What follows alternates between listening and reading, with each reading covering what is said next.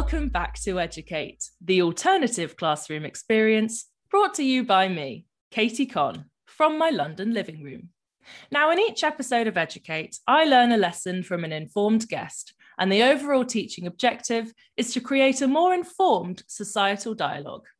So in this week's episode, I am so delighted to be speaking with the actor and director, Peter Mayer, to discuss his upcoming documentary, The Boy from the Wild, which is going to be released this year on Apple TV. How amazing. Peter certainly had a childhood that was very different from most, certainly very different from mine. Peter grew up surrounded by surreal wilderness in South Africa, with elephants and rhinos in his back garden. Saving animals and protecting the surroundings were his normal day-to-day activities, and this has instilled a lifelong respect for conservation. So in this week's episode, I'm going to be discovering all about Peter's unique upbringing, his life as a filmmaker and actor, and the importance of conservation. Welcome to the Educate Classroom, Peter Mayer. Lady Kate, thanks so much for having me on. It's lovely to be here. How are you? I'm good. It's amazing to see some sunshine in England. It's very rare you see that kind of little yellow thing up in the sky. I think you are definitely right there. I sort of opened my window this morning and I was like, am I in Britain or am I in Spain? I want to talk today all about your brilliant work as a conservationist, an actor, a director. Honestly, what do you not do? I'm very impressed. I've been very, very lucky with different adventures and opportunities, experiences, a lot through choice, a lot through direction of others, a lot through motivation of others. But yeah, I've been very lucky. I mean, I've personally done a good old deep dive on the internet. I have absolutely adored watching your documentary, The Boy from the Wild.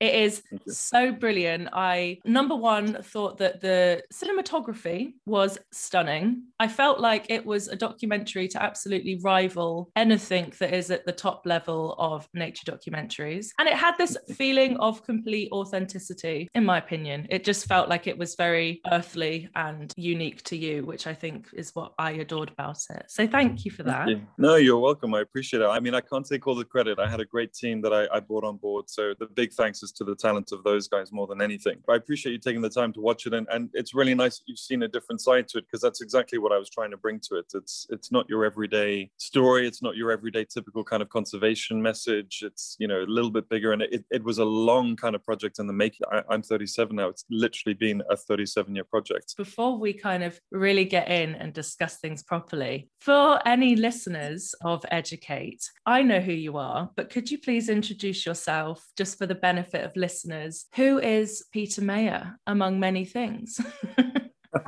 Well, my name is Peter Mayer, and I'm originally from South Africa, but I am also British because I had an English father. I grew up in a very unique and beautiful environment in South Africa on a safari. But at the same point, I am a hotelier. I've lived and worked all around the world, opening and managing hotels. At the same time, I've got into acting as well as presenting commercial work. Recently, I've just done the documentary and the book, which has been just a lovely sort of sentimental project, but with great success. And on top of that, I'm just opened a high-end photography studio in London, helping a lot of other actors, talent break into the industry with good portfolios and headshots. That's actually where we're chatting from at the moment. So that is me in a nutshell. A few other fun things in between, but that's basically me. It sounds like you are doing a lot of very interesting and very different things. How can you be a hotelier? Is that how I say it? A hotelier? You got it spot on. Yeah. Wow. That sounded like the fake news media coming out of my mouth. I just discovered the word as it fell from my lips. I enjoyed the little sort of posh hotelier, Hotelier, yes. I like it when I'm referred to as a hotelier. Yes, thank you.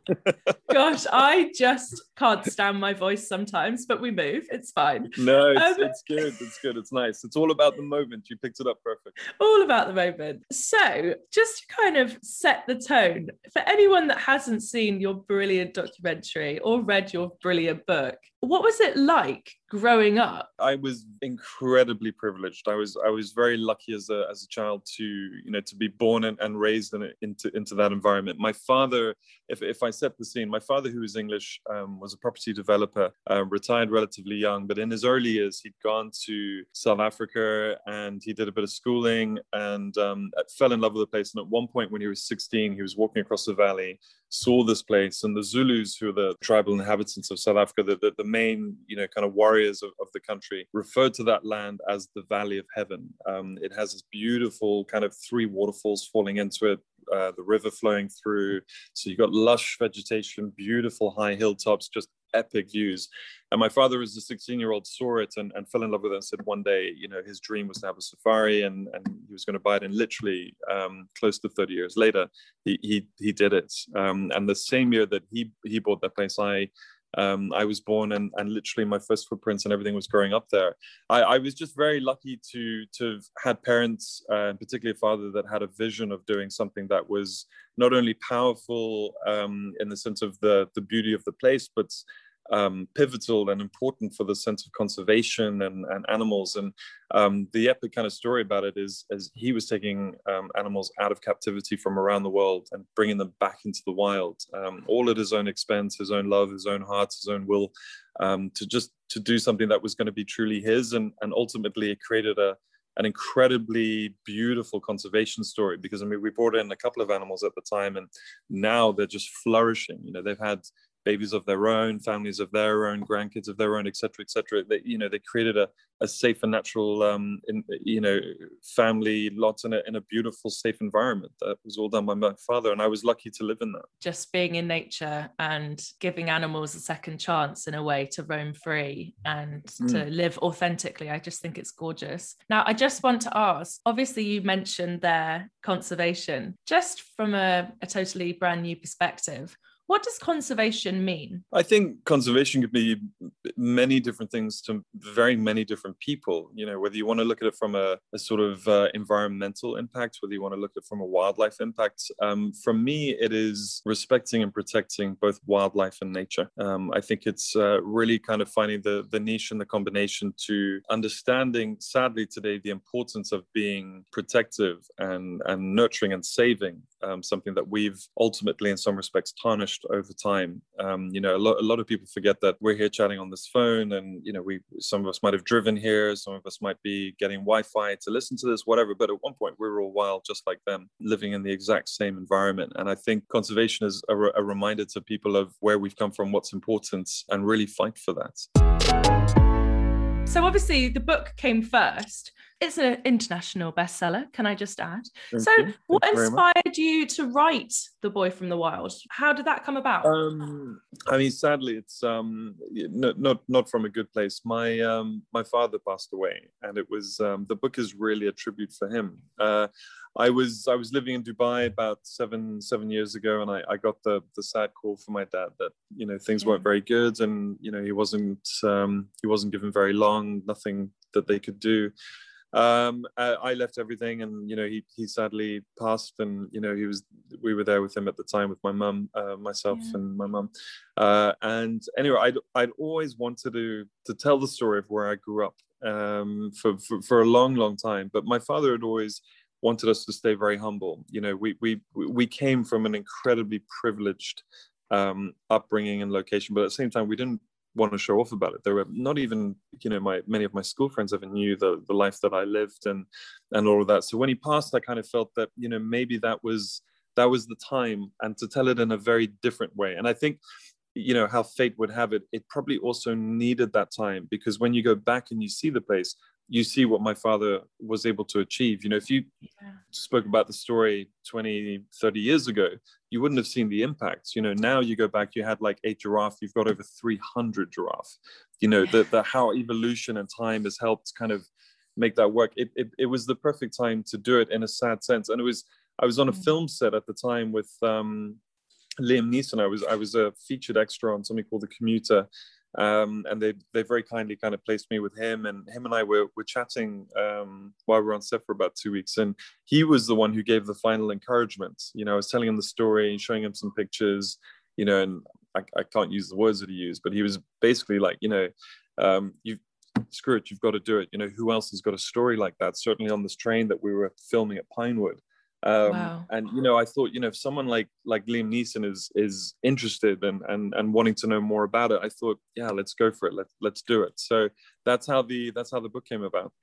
That's so exciting. There's so much to unpack there, my goodness. But I just firstly want to say your father would be so proud of you for what you've done and elevating and telling his story. And I think the fact that you turned such an awful, horrible personal tragedy into something that's, going to be loved and adored by so many. I just think, thank you. Yeah, I think it's amazing. And also very exciting that Liam Neeson gave you the go ahead to kind of give you that fire in your belly to kick off with it. So great. Well, it's lovely. And I mean that, incredibly small for him, but just priceless and gigantic for me, and a huge turning point in some ways. So no, it's huge thanks. I did send him the book, and I actually, the old-fashioned writer handwritten letter. Not many people do that these days. No, I did that for him, and I believe he's read it. I haven't heard anything since, but anyway, it was a lovely moment. Oh, I'm not surprised. So why did you then, obviously you'd written the book, what was, the moment when you decided to turn it into a documentary? Yeah, I mean, I originally wanted to kind of create a trailer for the book. I wanted to get a visual so that people could actually see what it was about. And I thought, it was a wonderful time to go back and get almost some closure on the place, because my father had sold it a while ago, and it was, I was obviously kind of grieving for my dad and just wanted to, to kind of feel the presence again. So I thought, it's a great opportunity to go back to where it all started, film something. And I originally called it Returning Home a Boy, kind of doing a small little short video to showcase kind of going, whatever age you are, you always go back to that kind of inner kid in you that just gives you the best times of your life, or the things that make you what you are. And I kind of started like doing it. We were kind of creating a little mini brand around the whole thing, and just having some fun. And when we were down there at the lodge, it was the head of National Geographic and Disney for the Far East, India and the Far East. And he was just there as a guest. And he'd been staying there a couple of times and loved the place, and just had no idea about the history and what it was about. So he kind of saw that there's a film crew and what was happening, blah blah blah. And anyway, him and I just got to talking. We showed him some footage at the end, and he was just like, wow. He's like firstly, the footage is really good. For respectfully, from my side as a kind of director, film producer, I don't know what's below a rookie, but certainly that. But I had a really good team of people, and we were producing some really nice, beautiful footage. And he looked at it. So I then told him the whole story, what it was about, and he said, "Listen, turn this around. Make it into something bigger. This is a film. This is a series." And I said, "Well, look, I'm on a minuscule budget here. Let's, I'll see what I can do." So we ended up turning it around into a 40-minute documentary, and enough from sort of 3 to 5 minutes up to something longer that we were able to make interesting. We flew back again to kind of finish off more of the footage. It took a while. I was on a very tight budget.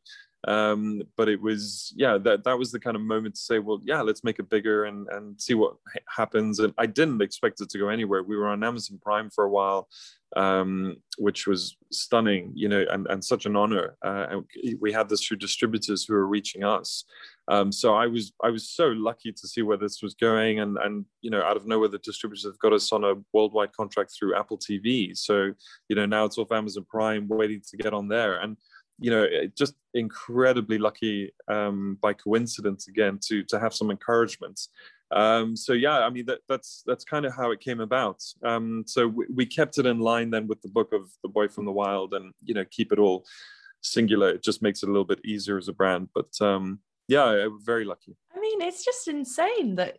I mean, it's obviously very deserving to be on these brilliant networks, but what was it like when you first found out that it was commissioned? Do you know, strangely, it's for my dad more than anything. And I think it was, it's the same reason why I did the book. It keeps him alive in some ways for me. It's something that will be eternal, versus like we've done the funeral and it, he's gone kind of a thing. It's like, it's something that's there. It's something that keeps his legacy going. It's something which shares a message and puts his name towards it. Yes, I know, but my name is there kind of making it, but in reality, it's all him. So I think for me, like I was kind of gushing for that. Like I was, really kind of like proud for him. and, you know, inwardly on a professional level, proud of myself. You know, I knew it was a challenge, but grateful for the wonderful people that helped put it together, because it literally was on, you know, I had a funny chat with the ex VP for Paramount, who became a connection through film and whatever.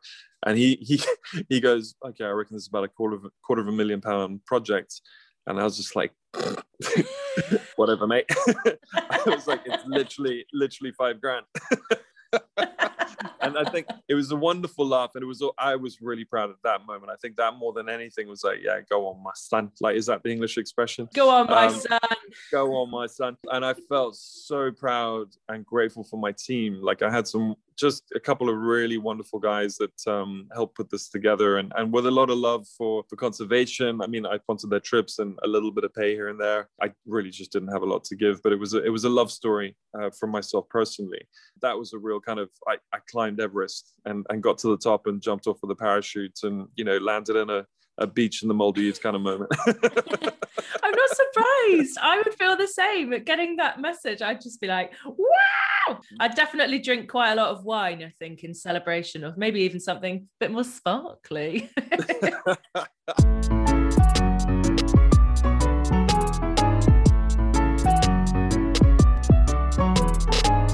So with regards to actually the physical filming of the documentary, what was the biggest challenge? The biggest challenge is probably logistically pulling it all together in the first place, getting people on the right schedule, the right time. And you've got to be careful, because we're Northern Hemisphere here in UK, Southern Hemisphere down there, where the seasons are going to be different.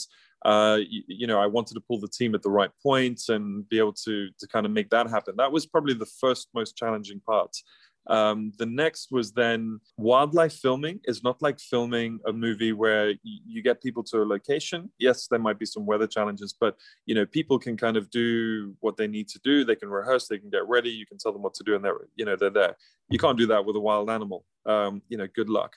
You've got to have a lot of patience, you know, and if you want to get that right shot, you've got to wake up. I mean, we were up, you know, sometimes sort of 5 a.m. We're filming late, and the other thing in the wild is animals are more active in the morning when it's cooler. When the weather gets hotter, they're out, they're kind of chilled. And also for filming, you don't want it to be when it's too bright. You need it to be kind of low light. So if we wanted the sunrise, the sunset, see more animals, beautiful kind of shots, that's how we created that cinematic effect and putting in the effort. So those were definitely challenging, but, you know, do something you love. You won't mind what time you wake up, because it's passion, it's love, it's something that you really kind of want to do. So, you know, we didn't mind if we had bags under our eyes. You know, there was a good beer at the end of the day that cures it. So it was good. You know, we enjoyed it. Yeah, it's just you've got to be careful with wildlife. You know, we obviously wanted to get close, and I mean, I knew the boundaries that we could do, but you never know. Sometimes you've got to be prepared. Those are challenges when you're in the wild, and it's being aware of your environment and being patient. I mean, the idea that a rhino could be chasing you down with a camera is unbelievably terrible. What are the insurance premiums on that, honestly? Yeah, let's not go there. Yeah, I know. It's like, do they write that into the T's and C's? No, that would have been when we had our Budweisers at the end of the day. That would have been the perfect Bud ad. That is so funny. I would love to find out all about your earliest memories of encountering, I don't want to say scary animals, the animals that you probably would be a bit afraid of. The scariest animal of all was probably my mother. If I didn't fall in line or do my homework or be back on time, oh my gosh, you know, the wooden spoon was out and mum chasing me. That was, don't worry about lions and snakes. Watch out for mum.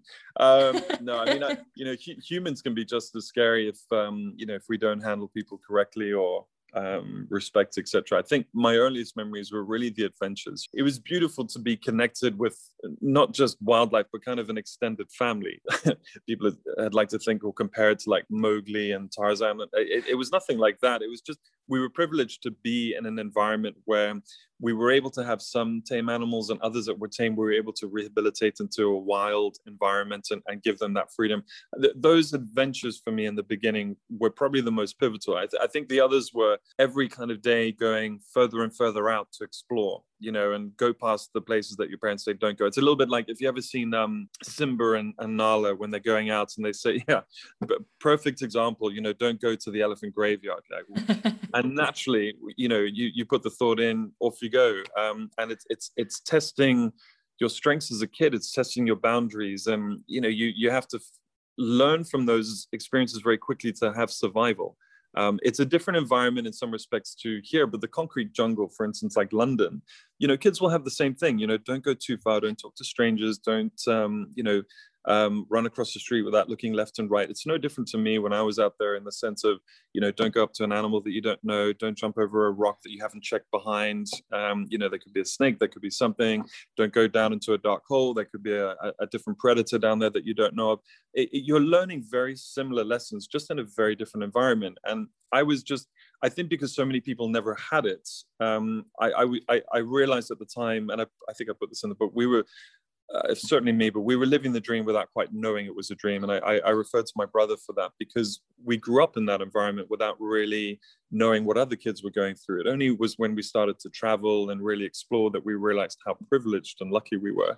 It sounds just really fascinating, especially I just can only think of then when you said, you know, don't jump behind a rock if you don't, you know, if you haven't checked what's behind it.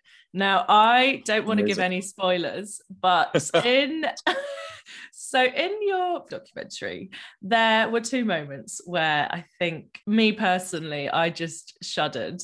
And they're to do with snakes. I'm so terrified of snakes. I just can't even imagine. I once had an experience when I was in Australia and I was walking through, it was the jungle. And I just remember, I just honestly was like on the verge of a panic attack. I held a GoPro stick in my hand and I was like batting everything away, expecting there to be a horrible snake, which I then found out when we got to the viewpoint. The next people that came up said that they had seen a big snake. Obviously, panic ensued. I was terrified.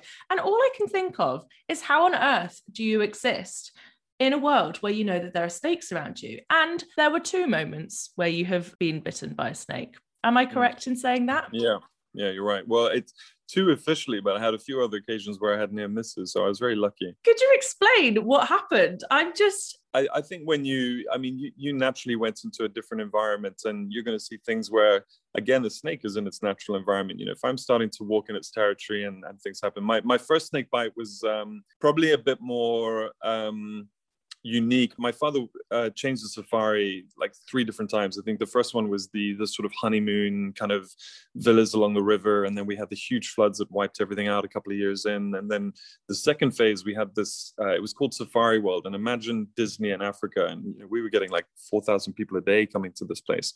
Wow.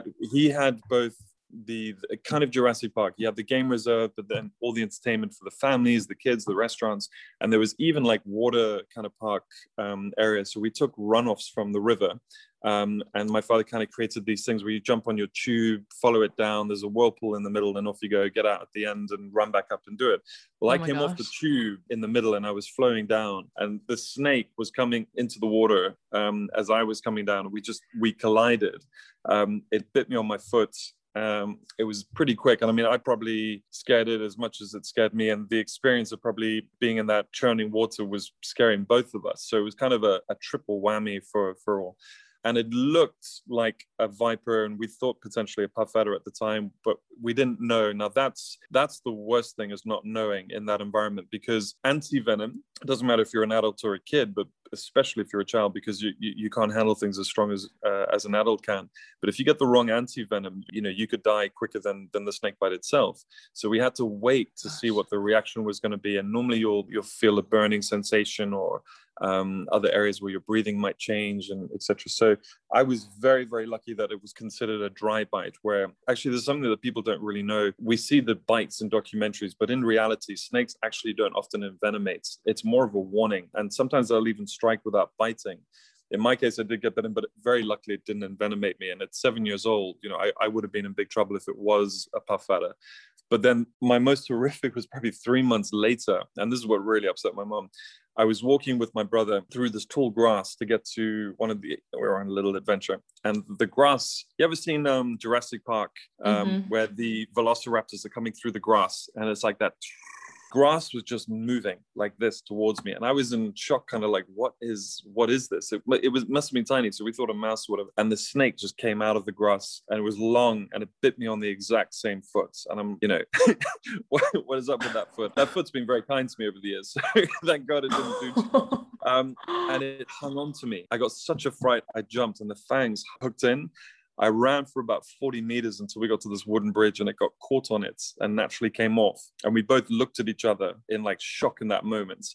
That moment has given me more nightmares than probably any other snake experience. I've come face to face with snakes. I've been close. I've had, near misses. I've had 2 bites, but that one was, that was really freaky for me. And I don't know why snakes have always haunted me. The very first night back in South Africa, when I went to film, in my room, when I came back from dinner, there was a viper, a night adder in the room itself. And I had to get it out the room. And I'm like, what?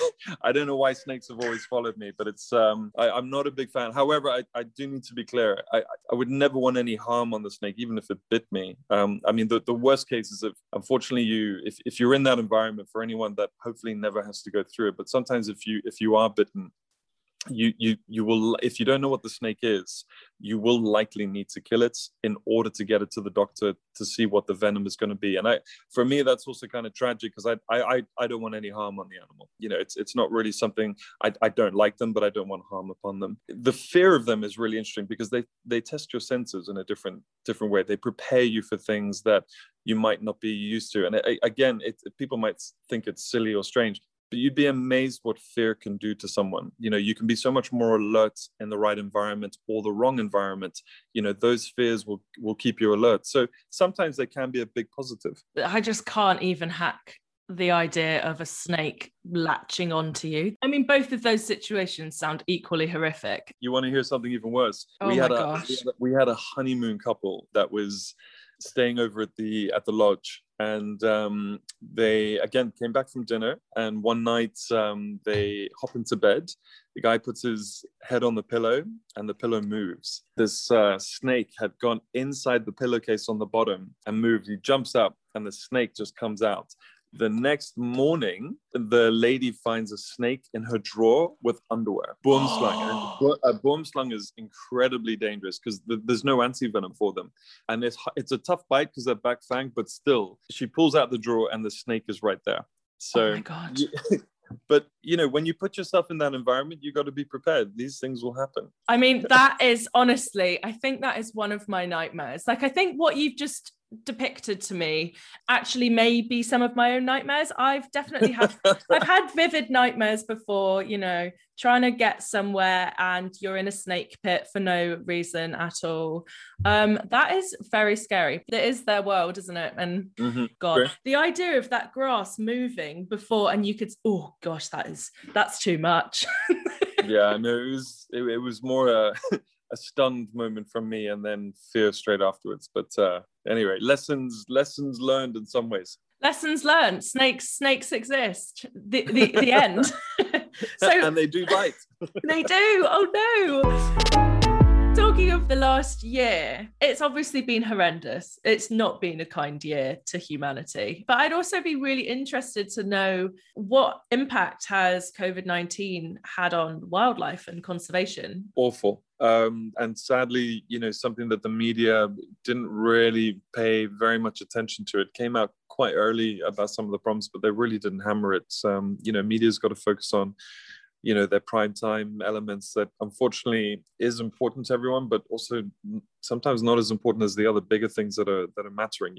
There's a lot of things that are going on elsewhere, and the poaching went up just ridiculous amounts. I mean, we were talking sort of 100 elephants a day were being poached, simply because no travel, no money for game rangers, no money for security. Naturally, national parks and places like that just kind of let things be. People go sit at home, poachers get in and they start taking animals. So the black market trade thrives, and animal life is sadly put at a loss there. It was awful. I mean, we're not just talking about Africa. We're talking about jaguars over in the Amazon. We're talking about tigers in India, orangutans in Malaysia, and places like that. Deforestation causing problems. And it is sad when you put it into perspective like that. And I know you were speaking then as well about lessons that humans can learn. And I just kind of want to ask as well, what can the wild teach us about wider humanity? Huge amounts. I think that was one of the things that I really wanted the documentary to focus on, was not the sort of beauty necessarily, but the reality of where we come from. I think, as I said to you earlier, we were all wild ourselves once, and in some respects we still are. In some cases, when we travel to Australia, when you go to a foreign place, the wild can teach you so many different things that are so similar. People say, well, a lion and a rhino are completely different. Not true. What are the lessons you have in between? You'll learn respect, you'll learn patience, you'll learn understanding, you'll learn reasoning, you'll learn sort of diplomacy, which one's going to go for the other, or how will they handle a situation, how do they handle their territory. That is no different than when a human is dealing with a foreign culture, a foreign religion, it's something that you're not used to. When you travel to a different country, people's customs, terrain and everything is different.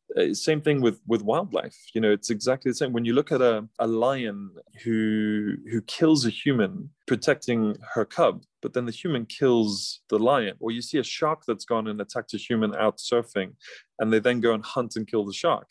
Well, we don't do that to a human. They're simply protecting. A mother protecting her cub is no different than how a mother would be protecting her child here. There are so many different similarities.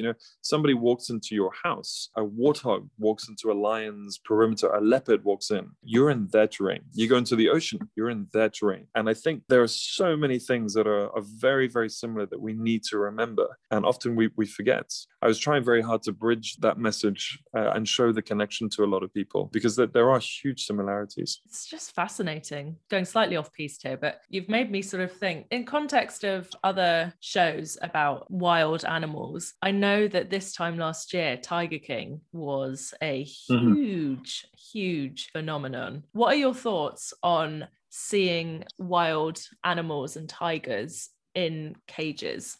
When you look at it from the environment of Tiger King, for me personally, disgusting. And, all of those characters were, for me, very hypocritical. I mean, Joe Exotic, he was an entertainer, and at least in some respects, he had more space sometimes for the animals, but the way he was looking after, the problem that I have is that I think if you have a sanctuary, that's a genuine one. I mean, Carole Baskin, in many respects for me, was far more hypocritical than anybody, because, she was having a go at Joey was having a go at her, but her place was no different. And I mean, the whole husband thing became the entertainment factor, versus the whole show actually became about the entertainment factor, not the tigers. And I think that's also another message.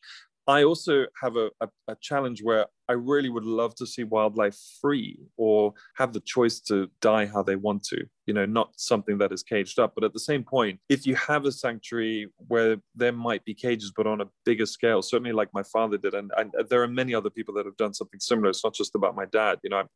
I refer to my dad because I grew up there. But, something that my father did, where he had huge enclosures where there is space to roam, there is space to still call it your territory, there's still space to be safe but have adventure. I think that is absolutely fine, but it's also, in some styles of today, a necessity, sadly, because of so much poaching, because of so much killing. I mean, you look at tigers in India and how much they've been depleted, and then you hear the fact that there's actually more tigers in captivity than there are in the entire wild. I find horrific. And if you have something where you have, imagine Chesington becomes a huge conservation sanctuary for tigers for the whole space. Fine. Okay, that's cool. Yes, you might have people at a distance, but they're not being poked, they're not being prodded, they're not being forced to be on show and drugged and all this stuff. Fine, at least for now, while we fix the other problem and then rehabilitate them into the wild. Sure, I can understand that. And I think I could say I agree with it based under our current society of what we've done. Again, humans have effed this up pretty badly, and to the point that some are already extinct. We have messed that up, and we have to take responsibility. And the other problem with Tiger King is that it really became about the show. It didn't become about the tigers. And we all love entertainment, myself included. I mean, I'm not going to sit here and say that, I didn't enjoy it. I did enjoy the entertainment factor. Like everyone else was questioning, did Carole do it or didn't she? Of course she did. Anyway, but I just wish that people sometimes focus on the boring stuff. because the boring stuff is actually really what matters. And that's a really hard thing to, where is the message about the tigers? What is the actions that are happening? All that we heard afterwards was like, oh, they've reopened the case for Carol. I'm like, really? Like, what's happening with the tigers, guys? Oh, nobody wants to watch them being moved to a new location. That's the problem that we have with society. And I can understand entertainment, but we need to focus on the boring, sadly. And once we get to the boring, we can get back to the exciting, seeing them in the wild and going out to look for them. There's nothing better than going on that adventure. The boring stuff, sadly, is the important stuff. You're so right. The devil is often in the detail, isn't it? And you often don't really want to sit and sift through that. But it's like when you go to school, you got to do the boring stuff to get the grade. The grade gets you the opportunity to go for the adventure. But the biggest thing is you got to start with kids. Education's got to change across the board. Kids need to be taught early. We as adults, we as governments, at the point of where we're at, we're not going to change the next steps. If kids who are the next generation learn early, they will influence as we get older. Same with government. Get a kid who's grown up. It doesn't have to be the same as me, but at least kind of get some kind of exposure to that environment and a taste for love versus taste for hate. It's got to start early with kids, and that will create the change. Absolutely. I think that's just a really lovely way to round off the episode. Thank you so much for coming on Educate. It's been my pleasure. Thank you for having me. I've enjoyed it, and you had fantastic questions. So thanks for bringing part of my life back to life. I mean, I can't wait to see where your life goes next. I'm a very engaged viewer. I also would love to say, if you ever want to come back on Educate, please let me know. Anytime you need. Well, I hear from a birdie that somebody once went on Take Me Out. So I think there's something to talk about there, if I'm honest. But today we're on conservation, but maybe next time we'll be on Take Me Out and talking all about that.